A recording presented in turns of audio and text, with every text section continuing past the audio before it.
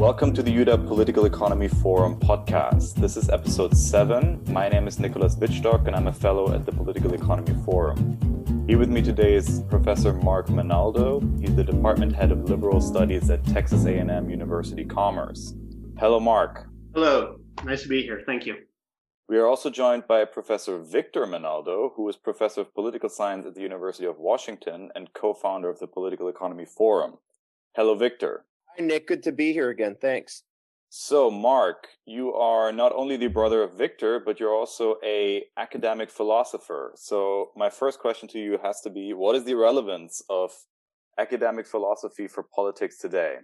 Thank you for the question, and that's a very big question. So I think let's unpack it. And first, let me just qualify that my training is in political philosophy.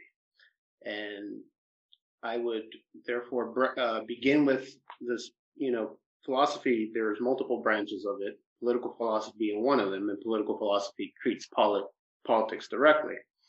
But if we ask what is the relevance for philosophy in politics, we're asking, I think, a much larger question. We're not asking what is it in terms of a branch of philosophy, but what is the influence of philosophy on politics?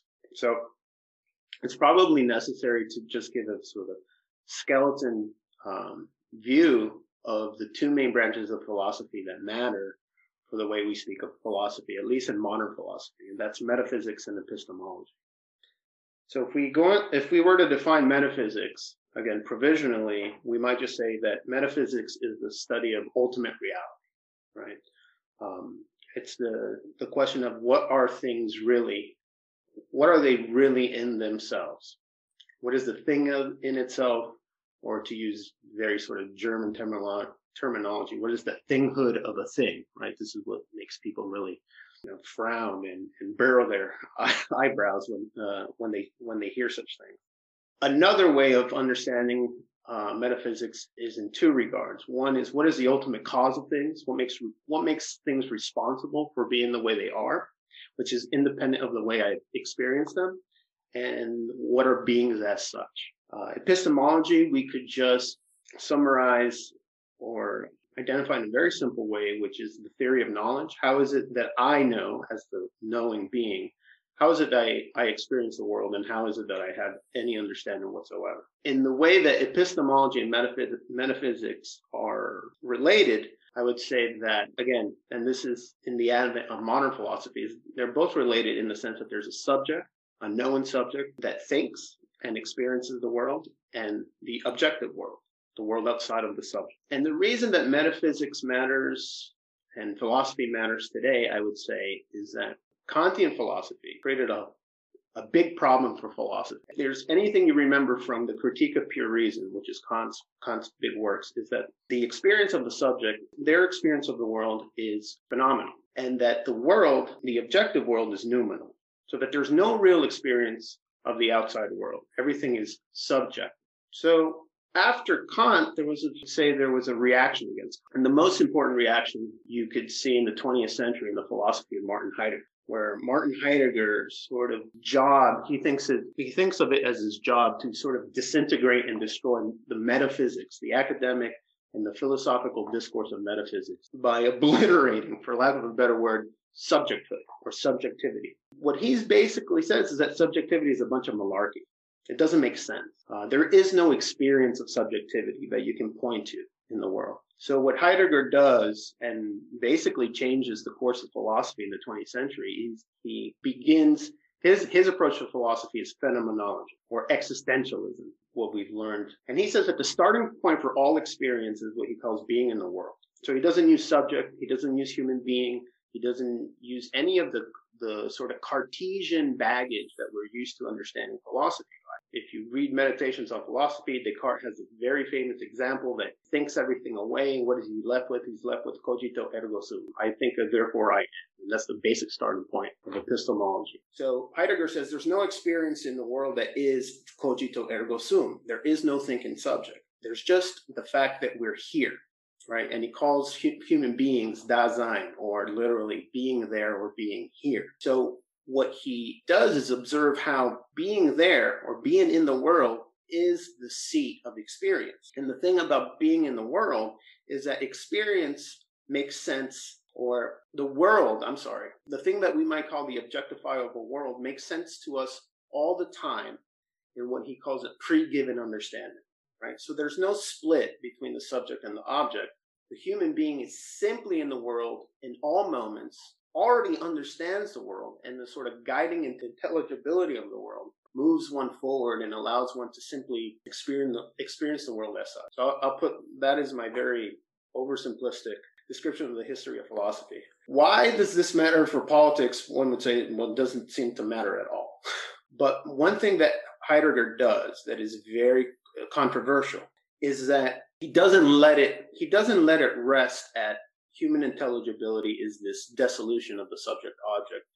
He then thinks that the problem of philosophy is that it doesn't have the thrust and ammunition required to understand experience. It doesn't give to understanding the necessary tools. So what he does is he basically constructs this very unique, oddly, he invents words and terms, and he looks for an origin that is pre-philosophical and pre-theoretical that doesn't exist historically. So Heidegger starts doing some weird stuff, right? And it's not very far into his career. He's doing this in an introduction to metaphysics. He's looking for a sort of primal moment before where language and human existence come into being.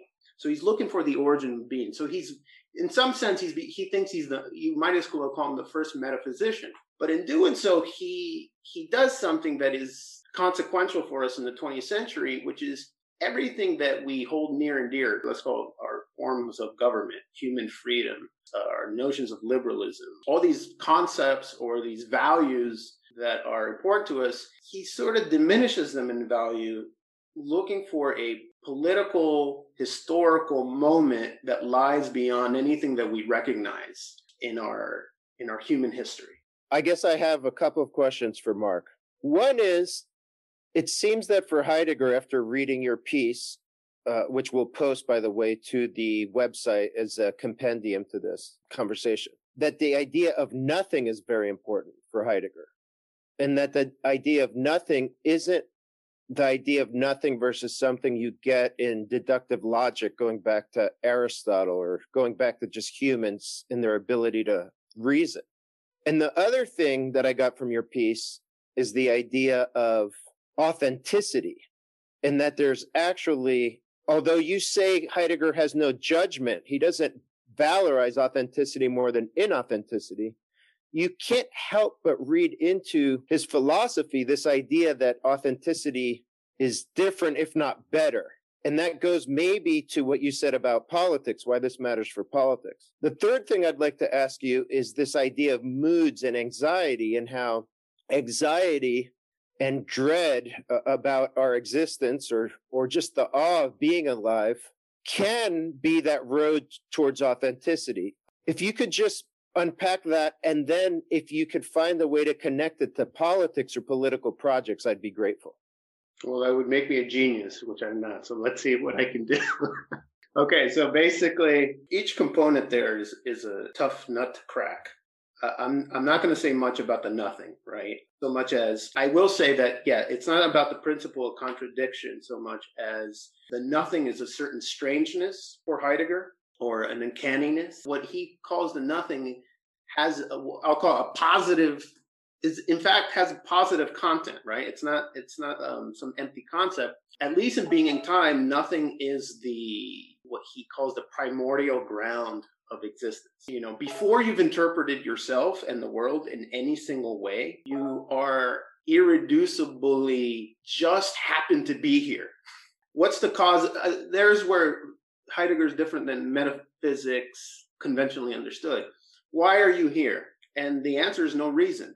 You're here for no reason. You just happen to be here. He calls it thrownness. You're just thrown into the world, and you just happen to be in this position at this place at this given time. And so that the ground of your existence is nothing, right? So I'm going to leave that there for now. We can come back to it if you want. What does this have to do with authenticity?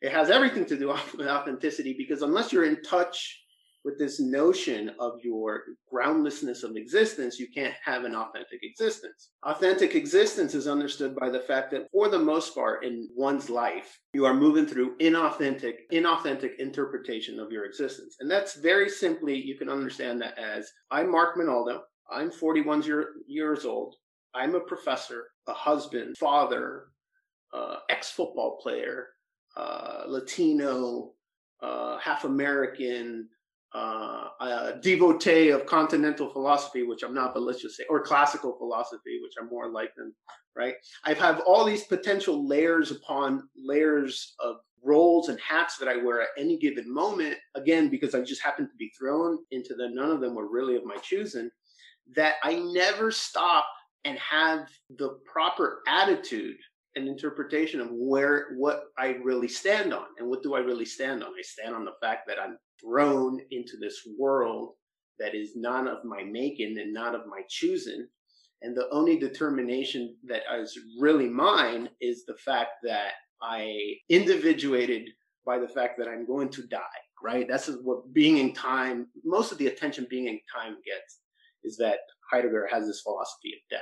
That being said, how do you get there? Like, how do I have this sort of moment of truly understanding who I am?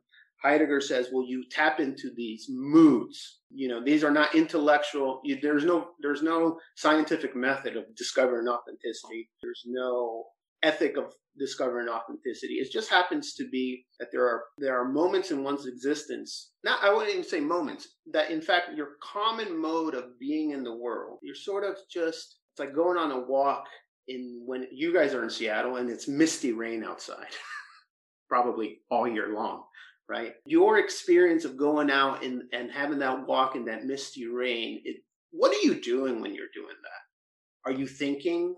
Are you measuring space? Are you identifying bird chirps?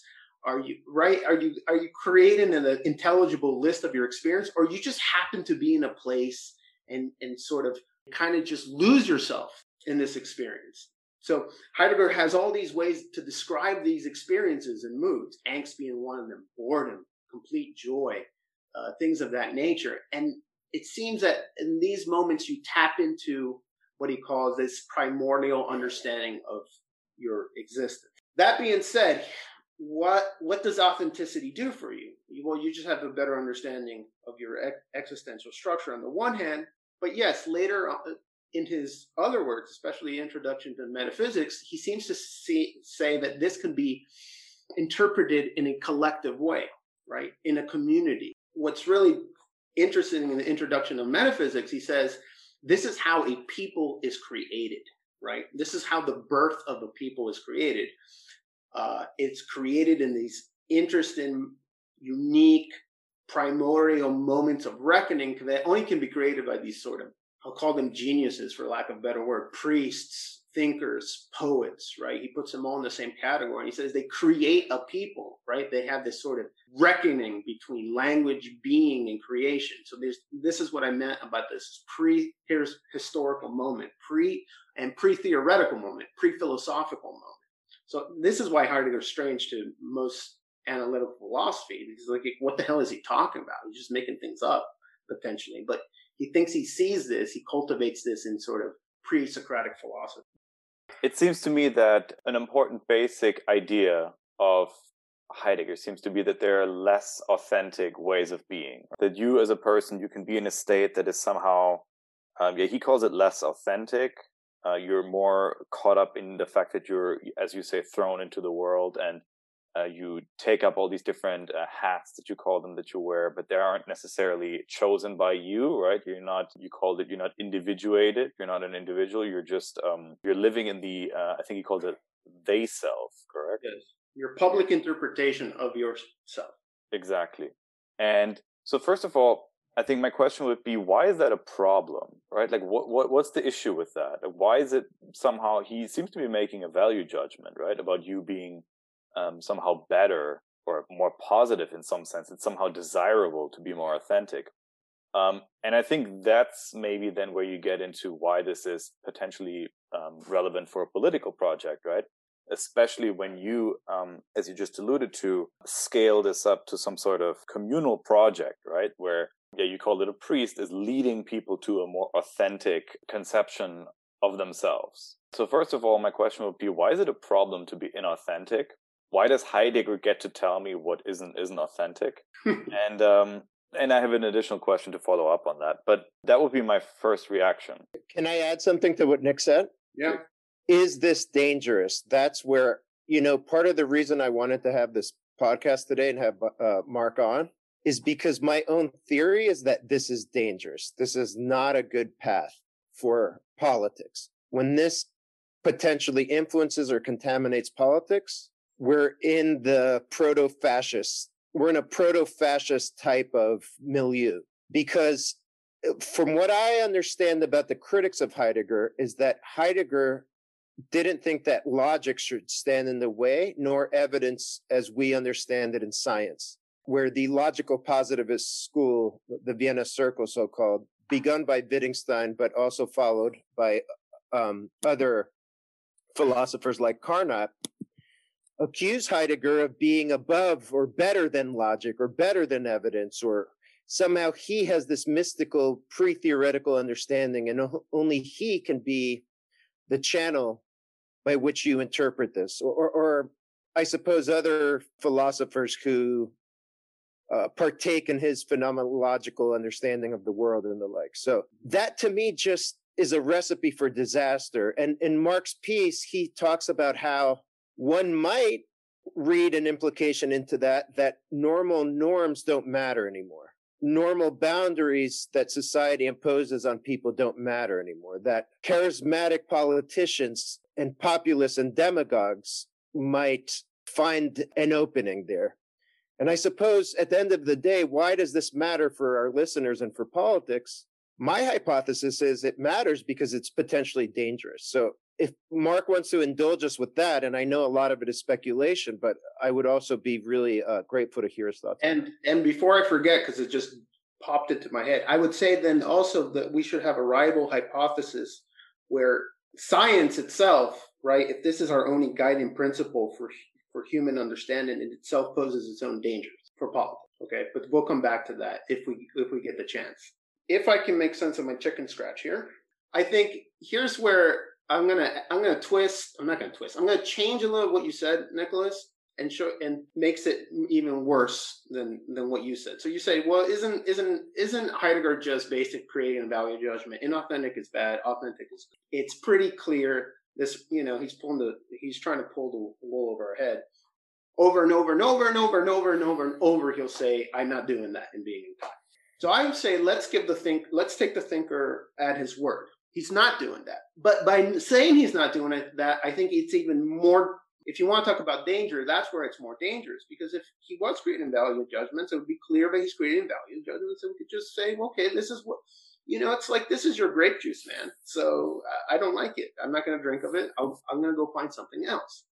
But what he's pushing us to consider is in that this inauthentic versus authentic understanding is that if you care at all for meaning, if you ever do want to feel alive, if you ever want to feel the vivacity of being alive in experience, then you will switch to authenticity. If you don't, it doesn't really matter. He doesn't care.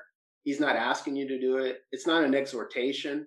It's not going to change you into a different human being because he's not metaphysical. It doesn't make you into a higher human being. There's not a higher order to achieve like in Plato and Aristotle through this. But it does provide a sort of vividness. This is why I think Heidegger turns to poetry, almost only poetry later in life. A sort of vividness of experience and understanding where you are no longer trapped in preconceived notions, right? So what does he have against science? He just said, well, if you're going to be analytic or scientific, you have to have a posture towards phenomena in a certain way. You're going to narrow your understanding of phenomena in this way. It provides for a certain content and certain understanding, but it's not the full unfolding of what experience could be or might be. You read it and you feel that the inauthentic world is being diminished, but I think the really thing that is unnerving here is this notion that it's more vivid, right? It's more meaningful. you read a poem, it might be more meaningful for a minute, and then you go back to not being and reading the poem. I think that's kind of what he said. It's like having these ecstatic moments. Is that what is dangerous, Vic? Very likely, right? Because classical philosophy, that of Plato and Aristotle, argue very vehemently that certain virtues are necessary for life and for philosophy in two domains, right? One of the key is being moderate. Prudent, moderate, wise, and courageous. Well, there is no room for moderation in Heidegger. There's no room for prudence. Those things seem naive. There is only room for this open, ecstatic conveying of this being, right? This capital being. And I would think that human beings, if they're given to this, and this is what I wrote in the last section of my chapter, are given over to things that have the semblance of totality, all encompassing, not like the separation of powers. How brutally disgusting is that? Having politicians fight out for crumbs on the Senate floor, in Congress, right? And veto checks and blah, blah. But if you can totalize a moment and a movement, right? If the scientists and the Führer and the poets and the philosophers all are in some sort of common sync, I could see, not knowing what the consequences are later down the line, who wouldn't be swept up in such moments? And maybe that's where Victor, you see the danger today. No, but let me just be stronger. It ultimately, inevitably culminates in totalitarianism. I don't understand how there's any other alternative once it's more than one person doing this, right? Mm-hmm. Because you're trying to use politics to infuse life with meaning. And inevitably, the prescription seems to be in this Heideggerian notion of authenticity in a collective that, ironically, you lose your individuality. So, like you were saying, authenticity is about individualization, or whatever word he made up. In fact, what it means is the will to power, because what happens is that a demagogue or a dictator or a tyrant can take over, and everyone's melted into a pot of submission. Obviously, we have one data point, which is Nazi Germany, and the fact that Heidegger got taken and seduced by that, if not catalyzed some of it. It's hard to know whether he was co-opted or whether he was a spearhead. Right. You could probably speak to this more than me, and I don't know. I don't know what consensus is right now about that, the etiology of that. But the skeletons keep coming out of the closet. That's what right, and it gets worse and worse and worse. That's what's really. That there's like things that people have been refused to publish that are being published, and now it's very hard to defend Heidegger, to the point where people are canceling Heidegger. If you want to get into today's talk, even Heidegger's being canceled. Right. I have no skin in the game there, and hedging for Heidegger is not really. So just real quick, I think, Victor, you should definitely continue your thought. I think you had another point, but maybe this would be an interesting short interjection, right? Like you said that there's more coming out, I'm assuming from Heidegger's own writing, that shows sort of the symbiosis between his philosophy and Nazi ideology. Can you maybe speak to that? Like how does that go together? And even not that, it's just that he was a wretched man. That's what's coming out, that he was an anti-Semite, that he actually wrote these things down in his famous notebooks, things of that nature. Not that so the convention is Heidegger was mistaken, he got swept up, he saw the error of his ways, and then he distanced himself, right? This is Derrida, for example. These are the famous philosophers who had done everything in their power to kind of mitigate Heidegger's political involvement with Nazism. But the more... He did leave the party, right, in 1934? He left the party. That's right. He leaves the party. Or I don't know if he leaves the party or steps down as rector. I don't know when he leaves the party. But, and so nobody knows what to make of it. And then you could say, well, the philosophy from there on is just an obfuscation of his original position. A lot of people say that he becomes even more metaphysical because he does the original stuff, and Being in Time and Introduction to Metaphysics is pretty damning evidence, right? That this is the philosophical support of this system. But that he was brazenly anti-Semitic, this is what's coming out now. Thank you. Victor, you had another point. How is the political prescription that's read from this not totalitarianism, I suppose? If it's collectivized, if the search for authentic existence becomes collectivized. Yeah, can it be, is there any way this can be rectified with pluralism? or liberalism or moderation or just being a regular person, and like maybe you get your ecstatic moments from watching sports or the birth of your child or going for a run and getting endorphins. That's what I don't understand. Like there's another route to this. It's called just being human and taking the nice, lovely silver linings when you can get them, and you realize you're going to die. I mean, Heidegger says that's true, and that defines human existence. And so that you try to cherish things as much as you can. And as you get older, you become wiser. And is there normality somehow? Could you deduce I know he doesn't like logic, but one thing that Heidegger is sometimes accused of is being kind of just inventing complex words to say pretty obvious things, or sort of like very non-controversial stuff, right? Like, oh, sometimes life doesn't seem so meaningful and maybe you have to do something drastic to like escape that, right? You could read this on some level and say, maybe this is actually pretty straightforward or positive advice on an individual level. But I think if you scale this up and you say that you have to follow some mass movement that imposes such thinking on everyone totally, right? Which, as you say, Mark, is baked into his philosophy. Then I think the issues really arise that Victor is describing, right? Because I mean, if I sort of have the freedom to do a lot of these things that he's prescribing within bounds, right? Which I suppose is another question, whether or not that is even, if you can square that with his philosophy, to say that I'm going to have to respect the bounds of other people, right? I can't sort of like be so authentic as to like reduce the authenticity of others, if you will. On an individual level, there's much less of an issue with this than if you scale it up on a societal level. Do you disagree with that? I don't at all.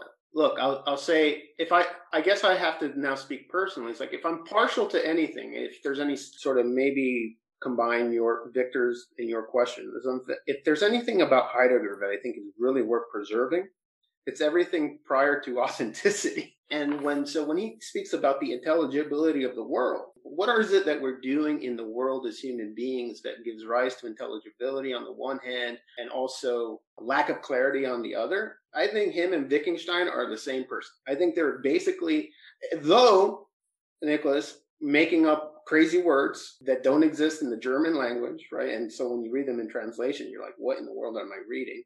Even when you sort of mastered the craziness, you're like, this is pretty interesting stuff. This is really helpful when you're thinking about meaning, you're thinking about thinking, and you're thinking about how things make sense to you on a very intuitive level, right? That's a colloquial way to phrase Heidegger without having to add all the phraseology. Like, maybe thinking is in fact much more intuitive than philosophy makes it out to be. So then everything else, I'm happy with, condemning him with every other critic. But the key here is not to condemn him. It's to actually figure out if the implication is totalitarianism, right? Even if he doesn't realize it. I guess could you get on the record about that? Obviously, we live in a probabilistic world, so nothing is deterministic. So I don't know. I mean, I don't know because if we take his word for it, is this sort of primal creative moment totalitarian? Maybe. Oddly enough, I can only think of Machiavelli for some reason right here. Is the prince, who is a new prince and a creator, a totalitarian prince as well, because a totalitarian imposes an order, makes people stick to it? Can we say do we have a definition of totalitarianism? Sure, use that for lack of a better definition. So then Heidegger would never go that far, but Machiavelli will. So then, if you put Heidegger, if you have a three-headed monster called Heidegger, Nietzsche, and Machiavelli, I would say yes. The answer is yes. You're going to totalitarianism in this sort of, I'll call them all postmodernists, even though it makes little sense to call Machiavelli a postmodernist historically, but I will. Like, if you put these three postmodernist ideas together, yes, there's no way to skip totalitarianism because it's the absolute flattening of any norms. But and I wouldn't even say norms. I would say anything that rather than use norms, I'll be classical. I'll say anything that is high and low gets demolished. Is that the definition of postmodernism in your estimation? I would say the abandoning of any notion that the universe or nature, whether it's cosmological, human nature, has an order within it that is intelligible and that can be practiced. An intelligible order that we can understand and also organize our lives around.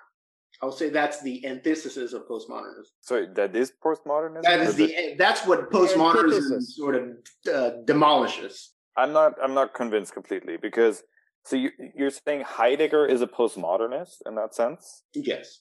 Even though you might think that the Nazism is in fact, a sort of creation of hierarchy and a total system, right? So you're like, well, how does that fit within not postmodernism? Well, because the creation of rank and order in Heidegger is poetic, not intelligible. It's a creation, to use Nietzsche's thing. It's a creative moment.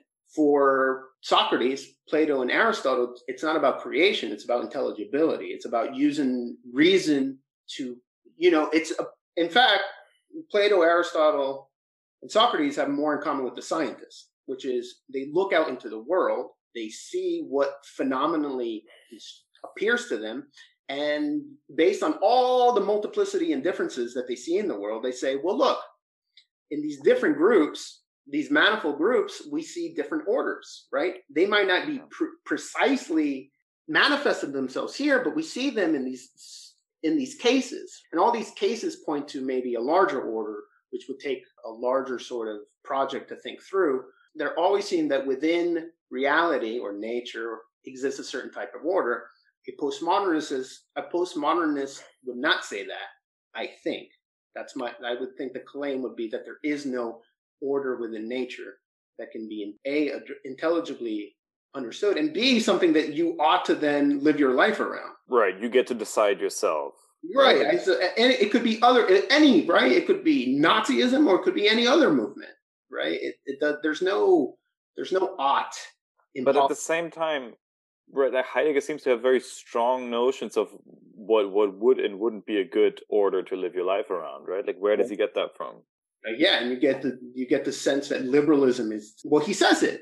He says that liberalism is no different than communism. He says that in the introduction to Metaphysics. He says, because he has a very despairing view of modern modernity, of modern society, of technology, of human beings. Ortega y Gasset, who's a Spanish philosopher, put it in better language in his book. He calls it the mass man. Human beings become a mass. It's like living in America would be Heidegger's nightmare, right? You're driving on the expressway. Here we have something called Buc-ee's in Texas. It's a monument to gas stations, right? Everything is rationalized. Everything is produced for you. So there's none of that authentic experience that is this primordial possibility for human beings. Everything's plastic wrapping. I don't see where Heidegger has this very despairing view of modernity and human beings. And he is not a fan of liberalism for those reasons. This is incredibly fascinating. I've learned a lot from just this segment right here. I have a few observations. One, the misanthropy is amazing. It's a hatred for human beings and who they really are. And again, it's a paradox, because supposedly Heidegger wants us to be authentic, but his notion of authenticity hates human beings for what they are. Human beings are animals. Human beings have these imperfect technologies called consciousness and language. They understand the world through the way evolution crafted us to. It's not objective, because our sense of smell, touch, sight, taste are a reflection of the selective pressures that we underwent as a species. And so therefore, in our narrow, to take the Platonic allegory, in our narrow, semi-blind understanding of the world in a cave, we try our best. And it's through logic, it's through science, it's through engineering, it's through speech, it's through art that we try to make our way in the world, and we try to make our life better. And we've accomplished amazing things as a species, sending humans to the face of the moon, having supercomputers in our pockets, maybe not eradicating, but mitigating the ravages of disease. There's 8 billion people on the planet. It's because we use science, engineering, good government, ethics, compassion to better ourselves. So to me, it's just absolutely revolting. I'll just say that. I don't want to cancel anyone, obviously, because that would be illiberal, but the conclusions are revolting. And I actually believe not even the conclusions, but just the analysis is wrong. And let me say another thing. the reason I hate metaphysics and I don't like Heidegger is because Heidegger is on the record as stating that logic is not the highest court of appeals. And Marx said that very well. He said the philosophers that preceded Heidegger, even the metaphysicians like Hegel, still believed in logic. They had an idea that logic was this thing that happened dynamically in the world through dialectics or whatever. Spirit working its way in the world, I believe, is what Hegel believed. But that, to me, is a huge mistake. Human beings do logic innately. It's part of our being there, if you will, or being in the world.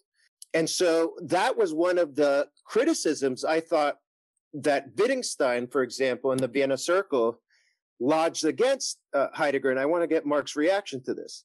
What I believe Wittgenstein to remark about Heidegger is that, yes, he respects what Heidegger said about being and anxiety, and the fact that human beings run up against the limits of language, and also that human beings are astonished by being alive. Absolutely. In fact, this is an empirical question, and you could figure it out by taking surveys of people, and I bet you'd find all of these things to be true.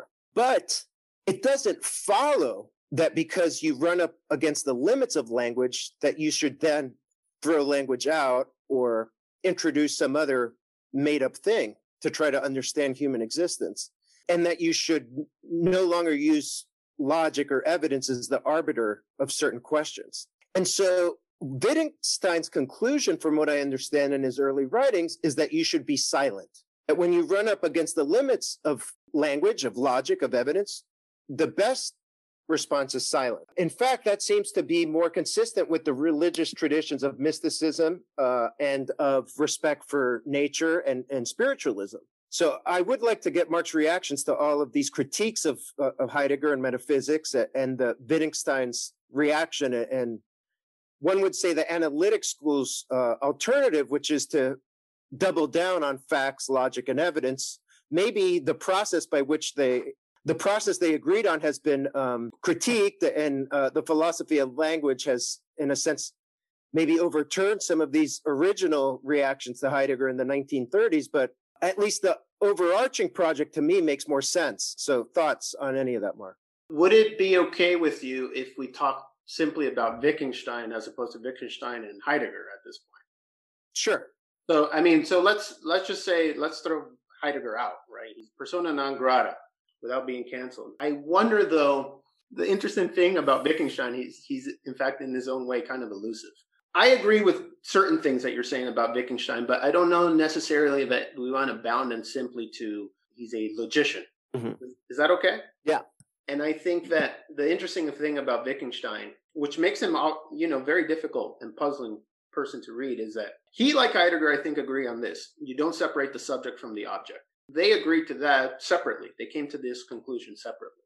Thing about Wittgenstein that's different than Heidegger, and I guess this is where you might say he's silent, is that all human beings are ordinary, right? Even the philosopher is an ordinary human being. So that all human beings are thrown into their world or their life world, and they're all acting and reacting within it. So everybody's and things are set off, you could say arbitrarily, by a culture or a language game.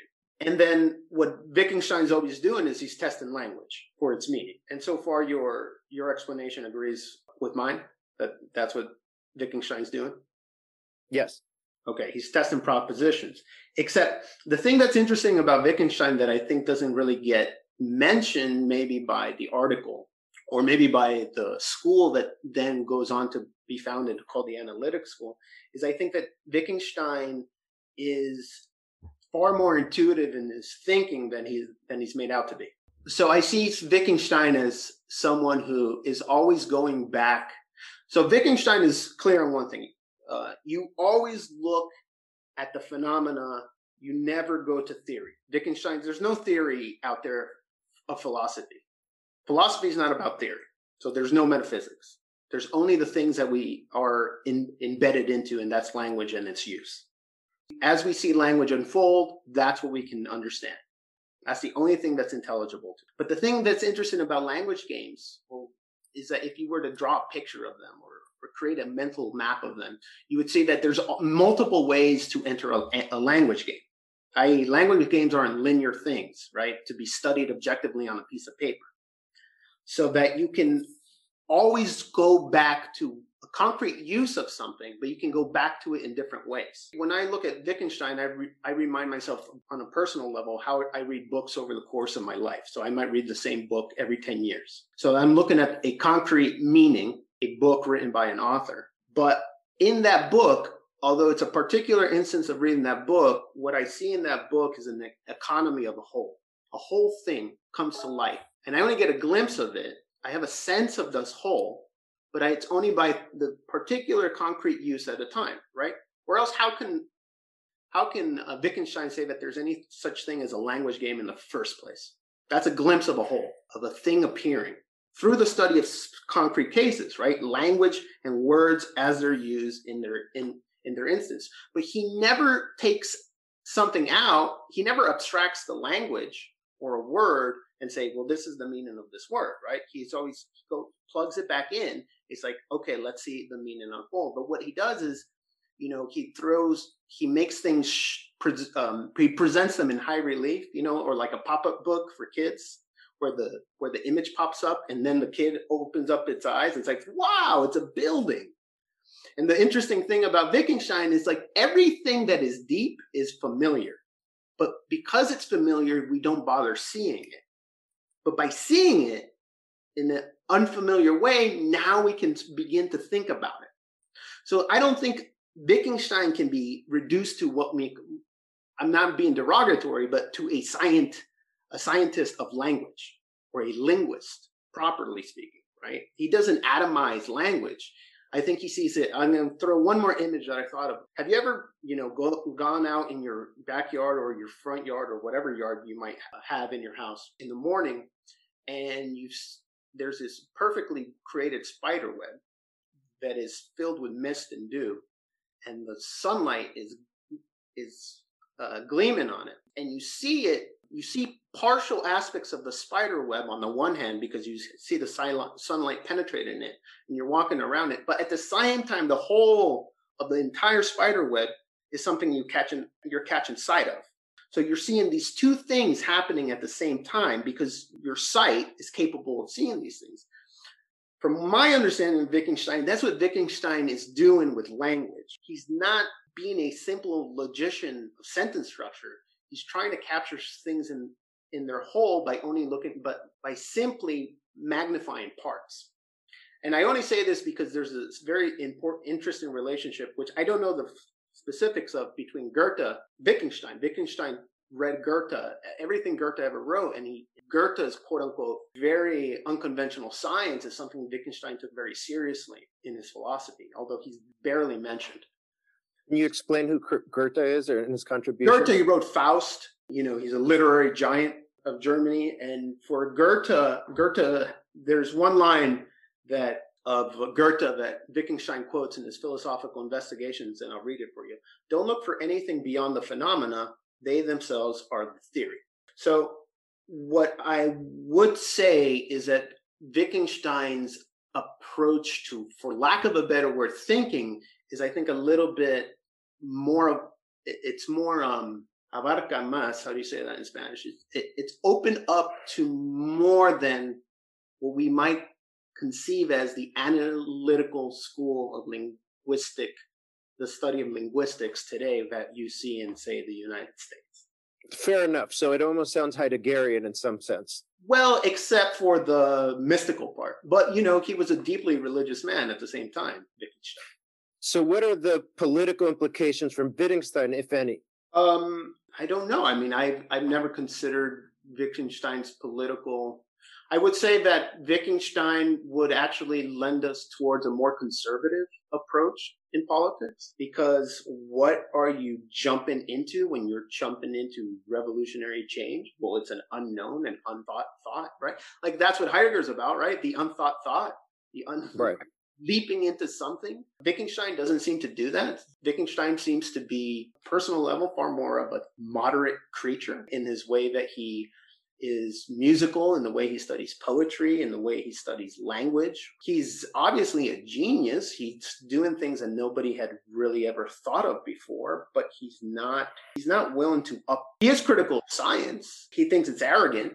in some sense. He doesn't like unifying theories of, say, he wasn't a fan of evolution per se. He thought that people had predilections towards unifying theories, and that's what made them seek out unifying theories. But he doesn't, in the language of science, there weren't enough data points to substantiate. He's less likely to look at grand things. For political world, he's a case by case kind of guy. Maybe he's more Aristotelian in that regard.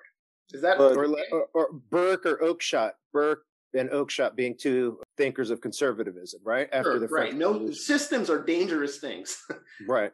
Which I tend to agree with, by the way, if you think about totalitarianism and all-encompassing movements. Nick, your reactions? Yeah, I would say that from my limited knowledge, I would say Wittgenstein does have relevance for political communication, if nothing else, in the sense that his insistence on making clear on what it is that you're communicating, his insistence on using words in the proper way, his insistence on not obfuscating whatever your intentions are, right, in language.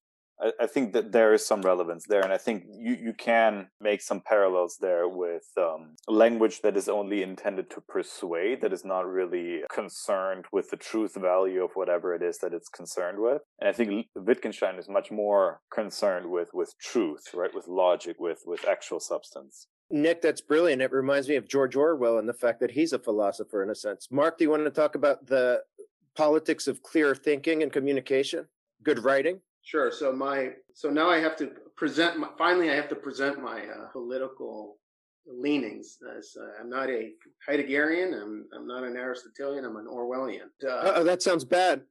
Well, not in the 1984 sense, right? Orwell writes a piece that my graduate advisor made us read in graduate school called "Politics in the English Language."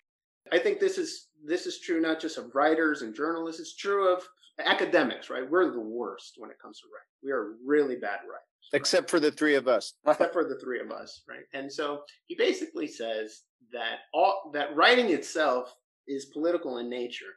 And the worst users of the language are politicians.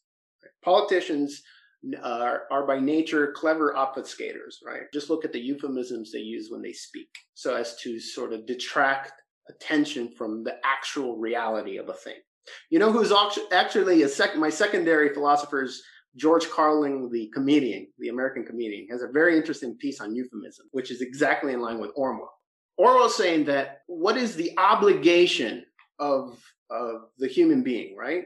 Or the writer, not the philosopher, just a human being with a head on, is to clarify meaning. And how do you clarify meaning? Well, you clarify meaning by always asking yourself what it is that I'm saying, right? Am I getting my meaning across?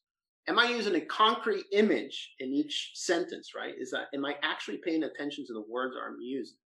And how can I say this in a fresh way, right? How can I freshen up what I'm saying?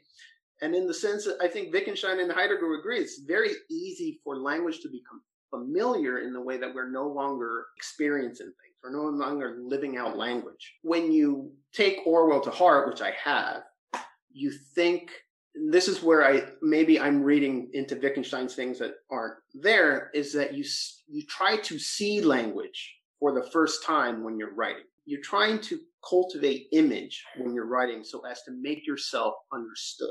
And if you can't see that while you read, then there's something wrong with the writing. Or we'll say this is just when people are using mere phraseologies, stacked up phrases upon phrases, which just come to them. You kind of just download them probably from bad habits, right? This is writing at its worst. And it's actually, but have the political repercussions is that nobody has any clue of what anybody is saying. So you can't clarify. One, you don't clarify yourself. You don't articulate yourself. So in a democratic society, how is it that you're supposed to persuade people about anything genuinely or truthfully? That's helpful. Nick, reactions? I think my favorite Wittgenstein story comes from a piece by Harry Frankfurt, which is called On Bullshit. And the piece is essentially exactly about this point of sort of the absolute basic necessary condition for anyone to make sense of reality, right? Is an insistence on not just clear language, but like in not saying anything that is not true. Because you're misleading yourself, but you're misleading others around you, sort of like keeping them from being able to perceive reality as it is. right? And I think In that's other words, gaslighting is the modern term, right? I suppose so, but it's even more. I think Wittgenstein would say it's even more insidious than that, right? It's like these phrases that people use, right? I think it's hard to put into words, right? But I think it's in so many small details where communication gets away from the truth and gets more towards just you making noises, right? And people having some interpretation of that. It's not really clear what it is that you're communicating. The piece that I was mentioning, this small segment, is Wittgenstein devoted his philosophical energies largely to identifying and combating what he regarded as insidiously disruptive forms of nonsense. He was apparently like that in his personal life as well. This comes out in an anecdote related by Fania Pascal, who knew him in Cambridge in the 1930s. And now she is quoted saying, "I had my tonsils out and was in the Evelyn nursing home feeling sorry for myself. Wittgenstein called, I croaked, I feel just like a dog that has been run over." He was disgusted, saying, "You don't know what a dog that has been run over feels like." Right? And I think that's exactly what it is that he's all about. The truthful use of language. What you're describing too, Mark, correct, with when you call yourself an Orwellian, right? I think the absolute baseline in politics is that you at the very least are concerned with the truth value of what you're saying. That we agree on a set of facts that we can interrogate, right? That we can agree on making statements and hypotheses that we can test, instead of just assuming what we're trying to prove and then using whatever means necessary to be as persuasive as possible to get people to follow us, which would be a completely different project, right? Which would just sort of assume a goal and then just say whatever is necessary, I will do that. That's called policy-based evidence making, Nick, where you have the goal in mind and you adduce whatever evidence through motivated reasoning and confirmation bias gets you to that goal. The problem is politicians, lawyers do it, and in doing it, they obfuscate the truth and just bullshit, basically. Can I add an extra element then to our conversation that has been missing? Sure. Please. Which is that there is philosophy that is not metaphysical, potentially would aid people in their desire to speak truthfully, which is dialectic. Like Socrates, you mean? Yeah, it's like Socrates, right? So let's not worry about Plato's metaphysics at this moment, is that everything that we're saying is always displayed in a Socratic dialogue. You mean could be articulated in a Socratic dialogue? Could be articulated, and it seems like Socrates demonstrates this with his interlocutors. I think the thing that makes dialectical reasoning more political than let's say that we're logicians here is that dialectic has within it embedded a sort of notion of friendliness, right? One is friendly to the interlocutor, so one has a sort of posture towards reasoning that is also aids in so there's a reality to politics that the ancient philosophers thought of that isn't simply articulations of truths. So, or else, we're in this position that we're in right now is not helpful. Presuming that we have a preponderance of evidence of articulated truths will win against articulated bats, right? Articulated falsehoods. Well, that doesn't necessarily win out in politics, does it? There has to be some other mediating factor that would bring you to want to see my position, and it may not be the articulated truth in the first place. It may be persuading the things that you already have a predilection towards, some attachment to. So in fact, isn't most politics in that sense as winning people's attachments as opposed to winning their better rational natures over, their better faculties of reason? Or is it? Yeah, I mean, that's a very provocative question. I think I know what Victor's opinion is. I'm not sure what my own is. So are you saying effectively we just need to hope for the right people being more persuasive? Well, let me rephrase what Nick said. What then is the bottom line then? What do we take away from what you just said, Mark, in terms of the practice of politics or the practice of discourse among friends about political subjects? Okay, so I think the first thing for us in politics is that we first have to look at the end. We are right now in a political reality. Is our end for more truth and more logic and more evidence? I don't think that's our end, right? That's my end, but okay, continue. But that's not an end. That's not a political end. I believe it is, but continue. Well, then if it was a political end, what would it look like? The destruction of metaphysics, which is actually what I want to do not true. better than Heidegger. That's not true. Because the only way that yours is a political end, it would be the rule of technocrats. Not necessarily, but they would have a role to play, yes. which they do, right? Let's say technocrats do, but not the role they deserve and not the role they could play. They could play a higher role. Okay, so the rule of presuming the rule of technocrats existed. No, that's an extreme statement. I don't want the rule of technocrats or philosopher kings. I just want a larger role for them in certain domains. Okay, but that presumes that the domains, they don't manifest themselves by some sort of magic, right? So they have to be... No, it's the democratic process with educated citizens who are informed and who give each other the benefit of the doubt, and who definitely one of the things they do pursue is the common weal, what is good for everyone. So then I would say that in some fundamental way, you are classically oriented. You could put me in whatever category you want. Or I'll just put it like this, that the better political outcome for us, and we're going to agree here as a group, is for some sort of ordered society. Oh, of course. Okay. That goes without saying. That's the first building block. Then there's many others. And that the average citizen, which is this is the person who matters right now for us, not the technocrat. The average citizen has to have a desire to be better off, more enlightened, I hate that word, but we'll just use it, than they are right now. Perhaps. I'm not clear that's the case. It could be on the supply side, in fact. It could be that the institutions are corroded or dysfunctional, and it could be that the average citizen is just fine. I'm not sure. That, in fact, is a political science question, and that kind of gets off kilter in terms of, well, how do we get to that end? I don't know the answer. I'm just saying, how will we get there? I was like... if I go back to my original point, I don't see how more truth means we'll be better. We will be better. I can guarantee. But if you think about it, here's a bad history. We have more truth today. And some people in 2020 would say that we're not better, right? We don't have more truth. That's the problem. And it's because we've allowed metaphysics to infect politics. That's my thesis at this point.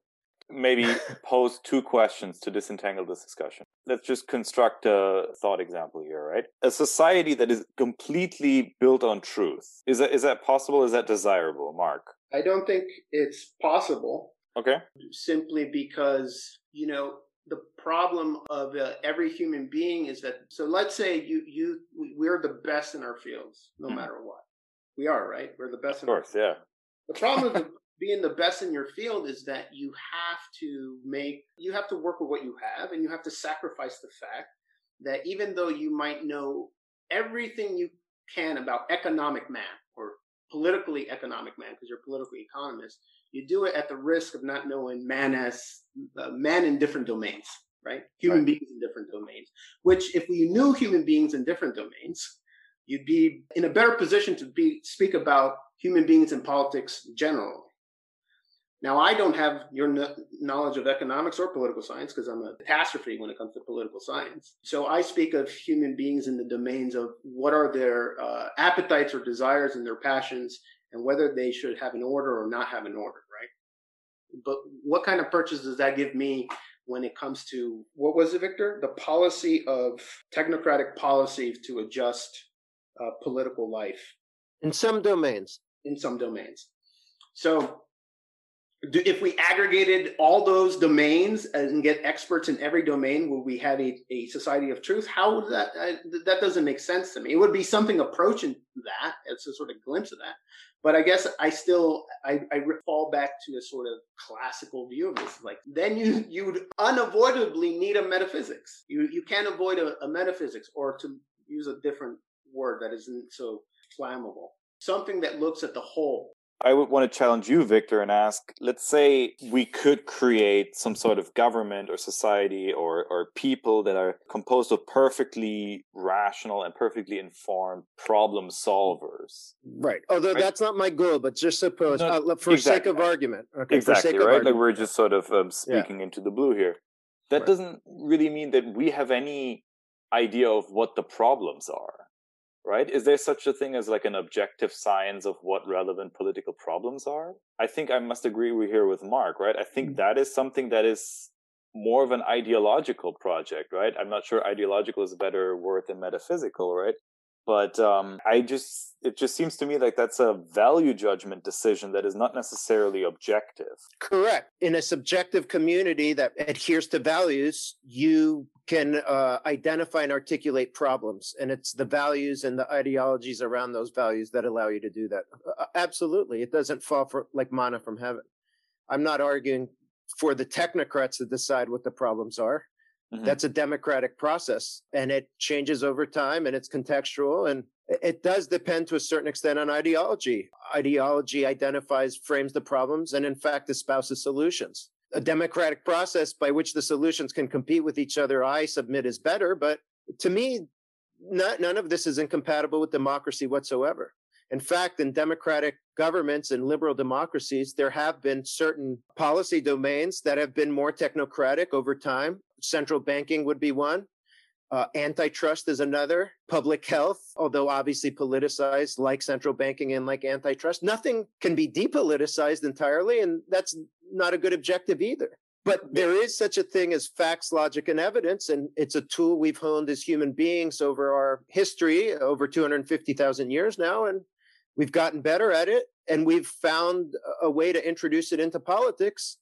And if you look instrumentally at the consequences of doing that, they're actually good consequences. By good, meaning that people look at them and they're better off versus what came before, which is superstition, stabbing in the dark, making stuff up, giving political actors power to do whatever is at their caprice or discretion. I do agree with you, but I would still challenge you and ask if that is so, right? If people are actually better off, why this sort of resurfacing of, you call it metaphysics, sort of reinserting itself into political conversations, right?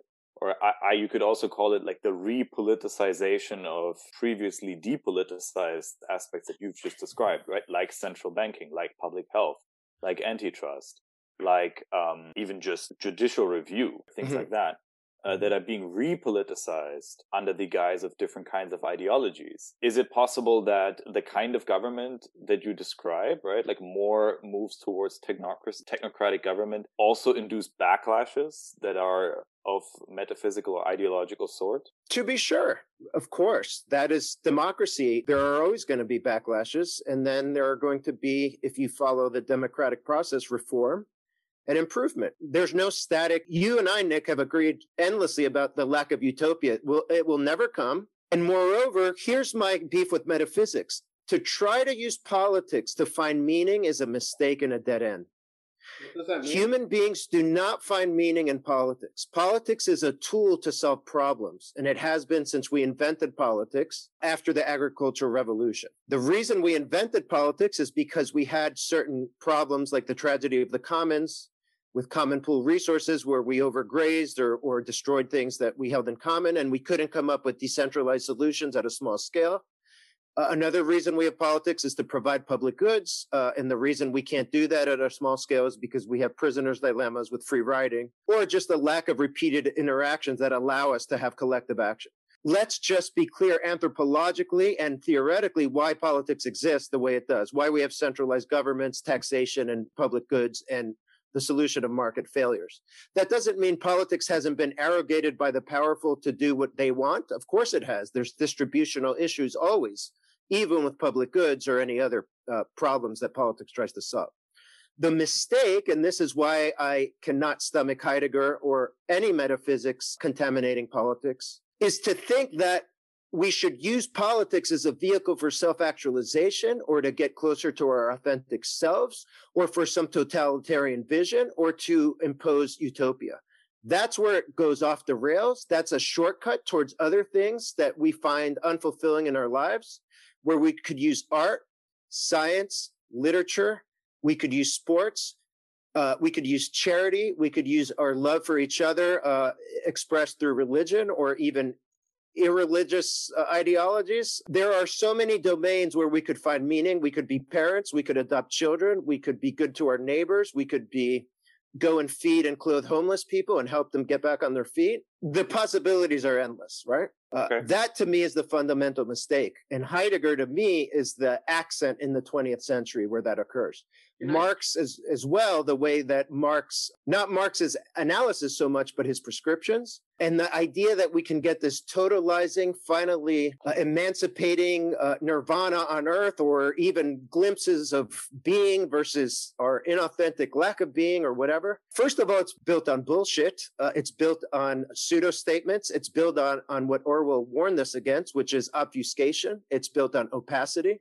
It's built on people making words up that don't exist without a reference to objective reality. It's built on illogic, and logic is something intrinsic to human beings, both deductive and inductive. You see it anthropologically. You can find deduction and induction before the Greeks, even though they were able to codify it and explicate it. That is what I'm warning against, why I wanted to start with Heidegger, and I feel Marx's piece is so valuable. Because to me, it intimates a certain political project. And I would say it's not inevitable because everything is probabilistic, but the probabilities north of whatever threshold makes me uncomfortable. I think we all agree that we see what the dangers are. But I don't think you have given me a sufficient explanation of what makes politics better. Now, you can tell me that politics is not a place where meaning is, where one comes to find their meaning in life, one fulfills themselves. Only insofar as a democratic society will allow you to pursue your individual preferences, right?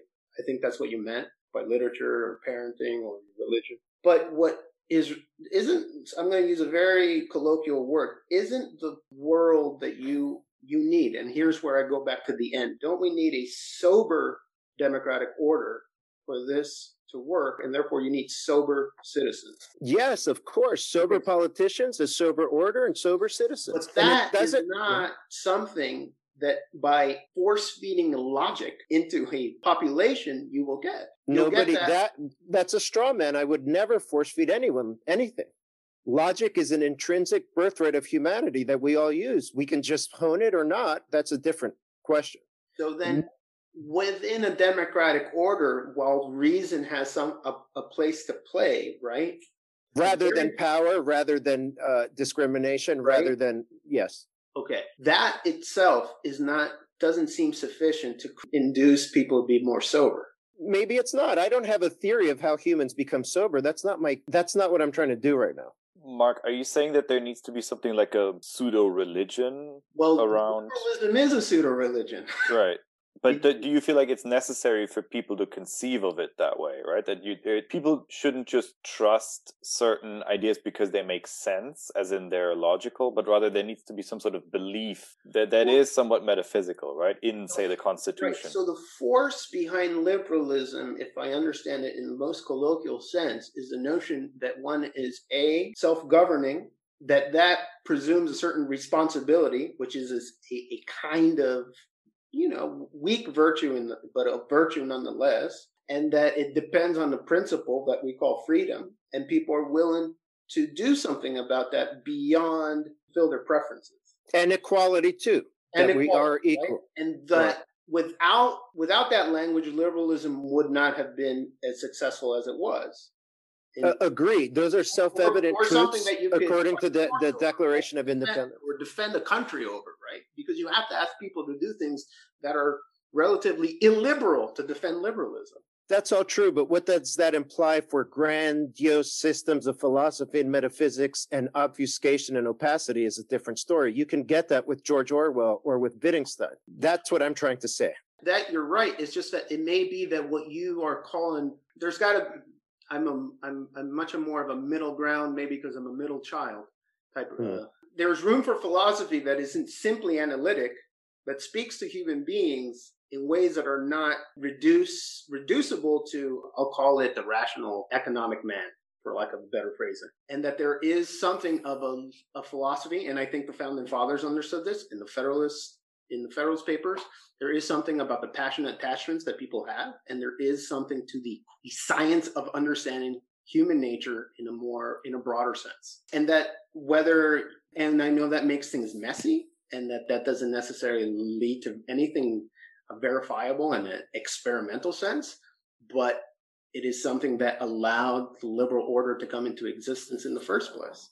We can all agree on that. I guess, yes, to make a concession, that all seems pretty sensible. I'd want to go back to your argument and say, like, contextual ideology isn't just this sort of sui generis societal movement, and then that the technocrats go and fix the problems, someone has to be able also to understand the boundaries of the ideologies taking place within a context, and be this perhaps the more sobering, bring out a sort of sobering, an ideology that sobers the ideology, right? So we have MLK in the 20th century, right? The grand reconciliator of the 20th American century.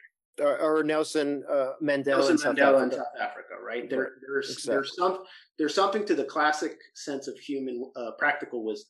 That's all I'm throwing out there. I'm not proving it.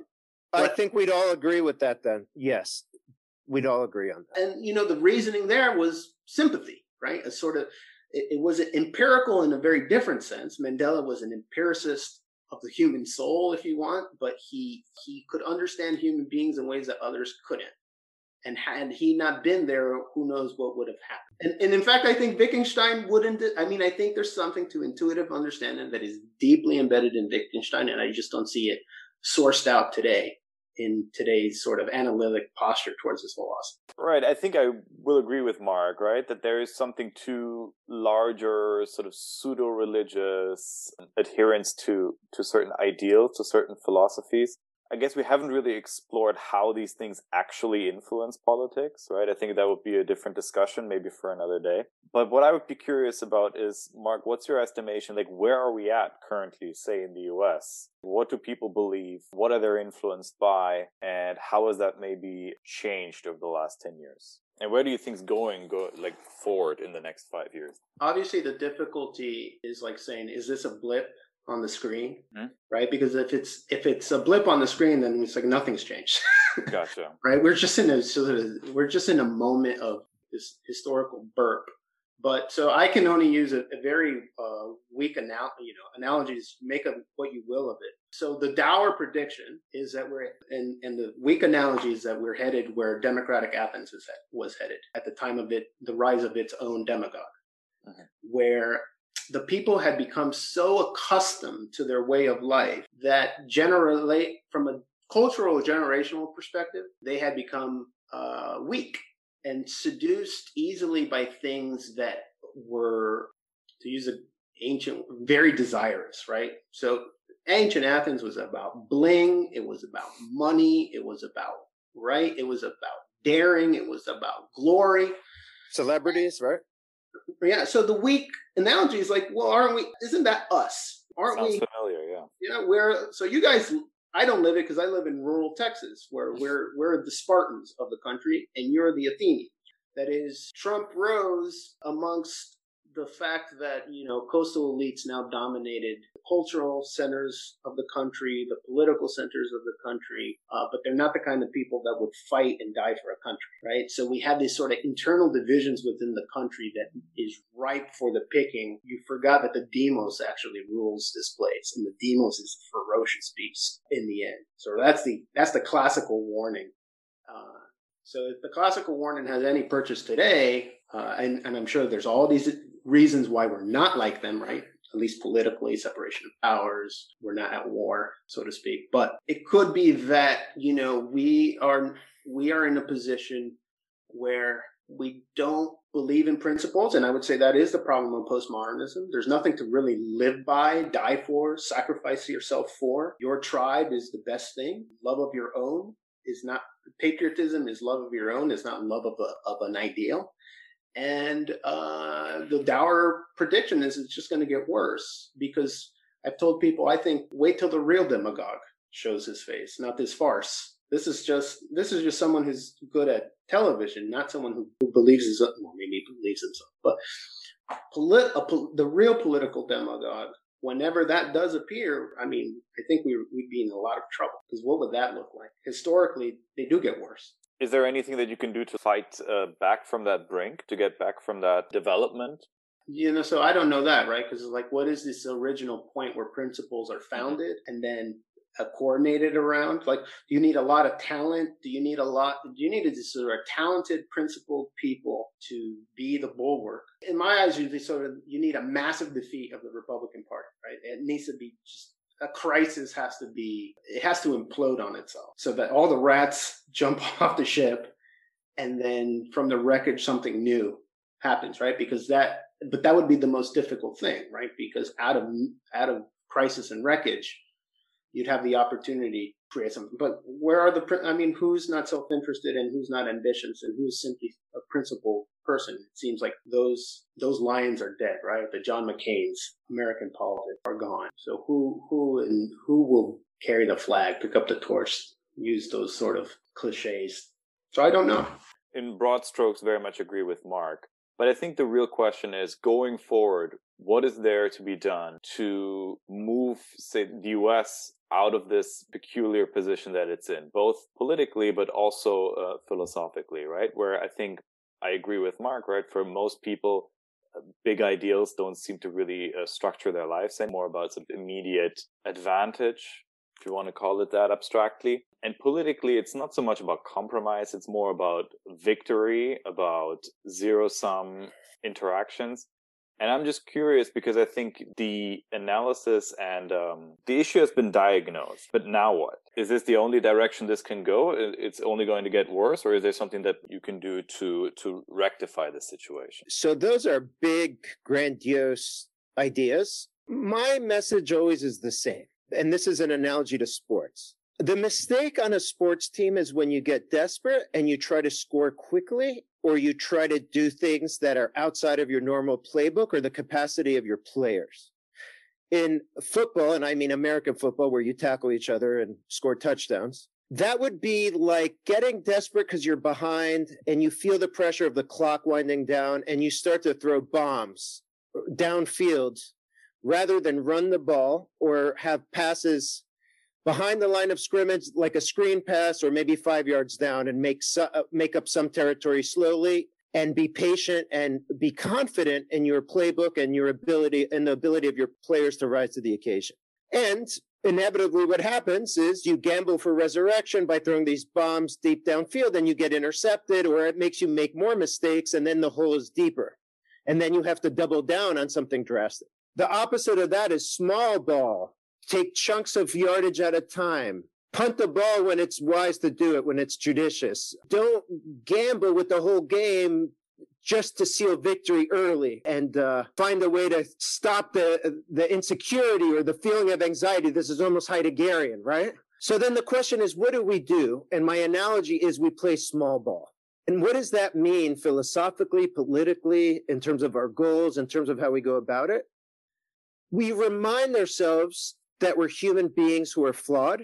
We're in a collective project together. It's an experiment. It's a flawed experiment, but it's something worth fighting for and preserving because there's a lot of nobility behind our experiment. The problem with our experiment is that it uncovers the muck and the terrible things about being human and being part of a society after the agricultural revolution. And what is that muck? Bigotry, sexism, racism, discrimination, homophobia, and all kinds of things that all human societies are guilty of, where all human societies have not treated others or minorities sometimes fairly, equally, or even humanly. And so there's always claims that some people are superior because of their sex, religion, ethnicity, family name, the land they own, where their kids went to school, or where they go to school, etc., right? The problem in our society, I think, is that because of social media, because we have much more information, because we're much smarter. If you look at IQs, they've gone up. This is called the Flynn effect. Because we're much more ethical, because we're much more woke in a sense, right? That's what wokeism is about. We're awake to this stuff. We don't know what to do now. And it's almost like we feel desperate in the fourth quarter of a football game and we have to throw Hail Marys. And that's what Heidegger tried to do in his philosophy. I feel that was the mistake. Forget about facts, logic, and evidence. Let's find a shortcut to get to authenticity. Let's have some weird collective movement where we melt our consciousness into the whole and find a totality. He was 37 years old, so who can blame him at 37? And that was only a few years ago. I'm 43, before I really understood what it was like to be a father and a professor that really knows what he's doing for his students and all this other stuff, and a good husband. I would have liked shortcuts too, but there are no shortcuts. That's the problem. And when we try to use politics to cure everything quickly, and when we try to use politics to find meaning and profundity, that's where we get into trouble, because it ends in totalitarianism. So I feel we have to play small ball. And what does that mean? Civic organizations have to flourish again. Neighbors helping neighbors. People being tolerant and giving each other the benefit of the doubt. Unsexy things like empathy, like sympathy, like stepping in each other's shoes, things that are just simple in the basis of democratic life. Rather than, here's our quick bullet train ride to salvation, utopia, where everything will be better. Or here's our silver bullet answer for all that ails us. So let me tell you something that President Obama said in 2019 in an interview for the Obama Foundation. He was expressing concerns against this wokeism, not so much for its identification of these things, because that's part of liberalism, but for some of its solutions. He said the idea of purity and that you're never compromised and you're always politically woke and all that stuff, Obama said, we should get over that quickly. He said the world is messy. There are ambiguities. People who do really good stuff have flaws. People who are fighting may love their kids and share certain things with you. My only prescription always has been, we have to find the common humanity and common ground and not forget the fact that we share much more than separates us, and the fact that we know how to do this. We don't need metaphysics. We don't need elaborate, grandiose plans. We just need to be better human beings, better citizens, better husbands, better fathers, I'm speaking only from my perspective, not for other people who don't have those roles. It's just because that's what I know how to say, right? Better teachers, right? In these small incremental ways, that's what small ball is about. And by the end of it, you've scored a touchdown, right? Through 5 yards here, 3 yards, maybe a pass downfield that was kind of a gamble, but it was a calculated gamble. The final thing I'll say, much maligned political philosopher and also boxer named Mike Tyson, a very intelligent man who's not well understood, but if you actually read interviews with him and watch a documentary about him in 2009 or his one-man show on HBO. I think it was 2011 or 12 when that came out. One of the things he's on record for saying is, how dare my opponents enter the ring with what he considered at the time, and some consider him after Muhammad Ali, the best heavyweight champion of all times. How dare they come with these skills? He said, these primitive skills my opponents have. It's disrespectful. And of course I'm going to beat them. To me, these attempts at coming up with those answer quickly, taking shortcuts, throwing the ball downfield, getting the ultimate victory, having the last word, burning people on Twitter, being on social media, someone who is just looking to troll instead of be constructive. Someone who's totalizing and binary and Manichaean in their thinking about the world, rather than President Obama saying it's gray, it's difficult. Everyone is mixed race in a sense. If you look at their DNA, maybe people are trying to do their best, but they just don't know how to go about it. They make mistakes. They say things they don't mean or that are offensive, right? And again, I'm not castigating the political left. On the political right, as my brother mentioned, it could be much worse. But that to me is like Mike Tyson saying the opponents are coming into the ring and they're not prepared and they're disrespecting me. We disrespect democracy and each other if we think there's an easy solution and we can't, and we're too good to do the hard work. And the hard work when it comes to democracy is these kinds of conversations. It's getting education. It's working hard. It's being tolerant of each other. It's being good listeners.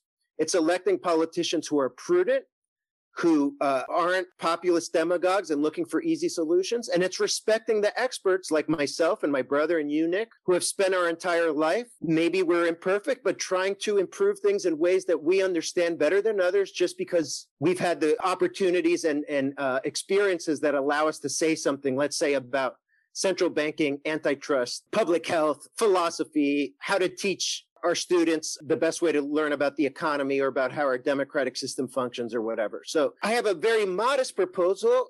Maybe there's metaphysics behind it. Maybe there's a national religion or some kind of article of faith. That's the first move. And then we can use facts, logic, and evidence after that. But it's not complicated. We've done it so far imperfectly. It's never been perfect for everybody. But the fact that we have a system that can identify the flaws and in a practical, small, civic-minded way make progress through the liberal tradition is good enough for me. It's been good enough so far. I don't see any alternative, as we've said before.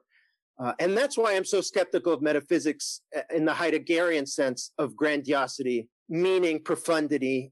That's like a cheap thrill. It's like getting high for 1 second, but then it wears off. And the hangover is What if you ran your economy with these ideas, but you didn't understand actually how to grow it and tax it properly to provide basic public goods or like redistribute to those less fortunate?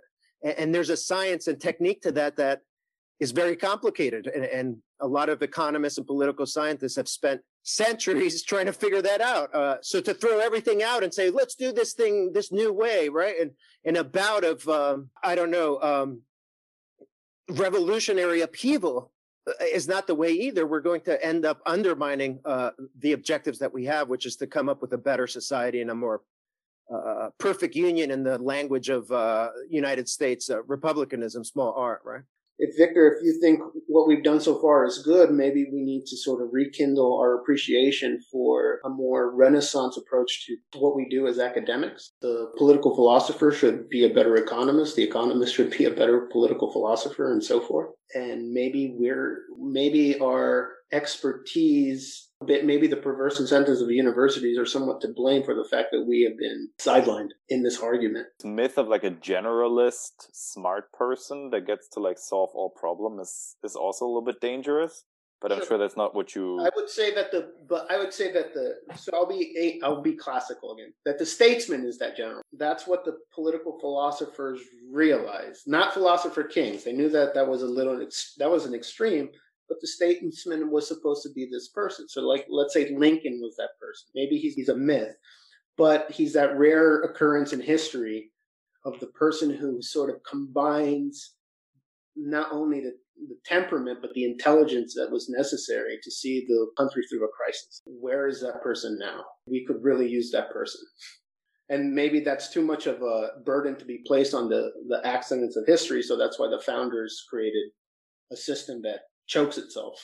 I'm not sure if Milton Friedman actually said this, but at the very least, that's sort of like integral element of his philosophy is that you don't really want to create a political system, says he, that requires people to be these larger than life figures, right? Like you want to create a system where even if these people are completely incompetent or possibly even nefarious, they're still forced to do something that is like almost the right thing to do, right? Mm-hmm. At the same time, I think the issue might be, if we're speaking in abstract terms again, that such a system that also never produces someone like Lincoln, because you don't have any incentives to become that person. Sure. And maybe that's if I were to answer my question again, the last question is like, well, what's the problem? It's like, the problem is that there was a dean of the law school of Vanderbilt who basically gave a talk once at my older institution that the bureaucratic state is the state that we live in, and there's nothing else to do. Mm-hmm. Right? That because the state is meant to serve the individual. But in my mind, it's like that presumes the status quo. He couldn't have seen this crisis, right? So the self-sacrifice in individual is nowhere to be found. So Vic, the difficulty with your answer is like where maybe we should play small ball, but that's if we all agree to the rules of the game, right? That the game has meaning, like that we should play this game, that we should put our children in pads and helmets in the first place. It's like, well, why should I even play this game with you? What would it take to move, for lack of a better term, like a larger than life person who is classically ordered, not Heideggerianly ordered, might be necessary in these times. But also the people too, I think. And the well-meaning, right, the well-meaning character human. Yes, I agree. This is the compass of people. People aren't Heideggerian. People are not like that. They are turned into that. Okay. If you think of people, that's not their operating system, right? But the scary thing is that people are being turned into that in isolation as well. Maybe that's what it is. Like by what you meant by the danger of social media. You don't have to be out in a collectivity to become a collectivity, right? To be lost in Correct. Correct. So how do I reach? You and I are in a position right now as teachers that I find myself in a very odd position, but to reach my students today is much more difficult than it was 10 years ago. What do you mean by that? Because there's a lot of more barriers between me and what captivates their interests. So I teach books, for example, and so the love of books, the love of philosophy. And between me and the book are curmudgeon way of saying this is their cell phone, right? Their smartphone. But it's not their smartphone that is the thing between me and them. It's that all these interfaces of interaction between you and me are today mediated by this device and everything it can do for you. So it militates against me trying to have an honest conversation with them when it's time to have that conversation. Though at the same time, they're very desirous of it, but they don't necessarily have the habits of mind and heart right now to get there. Now they want it, they need it, but we don't necessarily offer it at a university anymore. Right? It's not necessarily the project of the university to shape hearts and minds. So, Victor, we have to re-energize institutions that do cultivate these aspects. So there's civic piety, civic religion, and the university education. Well, at least I don't see the university as offering this. I see individuals like Victor thinking about this, but there's no movement as a whole where the university is the place to rebirth all the sort of well-meaning things that Victor was talking about. They're rather the opposite. They're places of contestation. Well, there's nothing wrong with contestation either. The question is, how do we do it?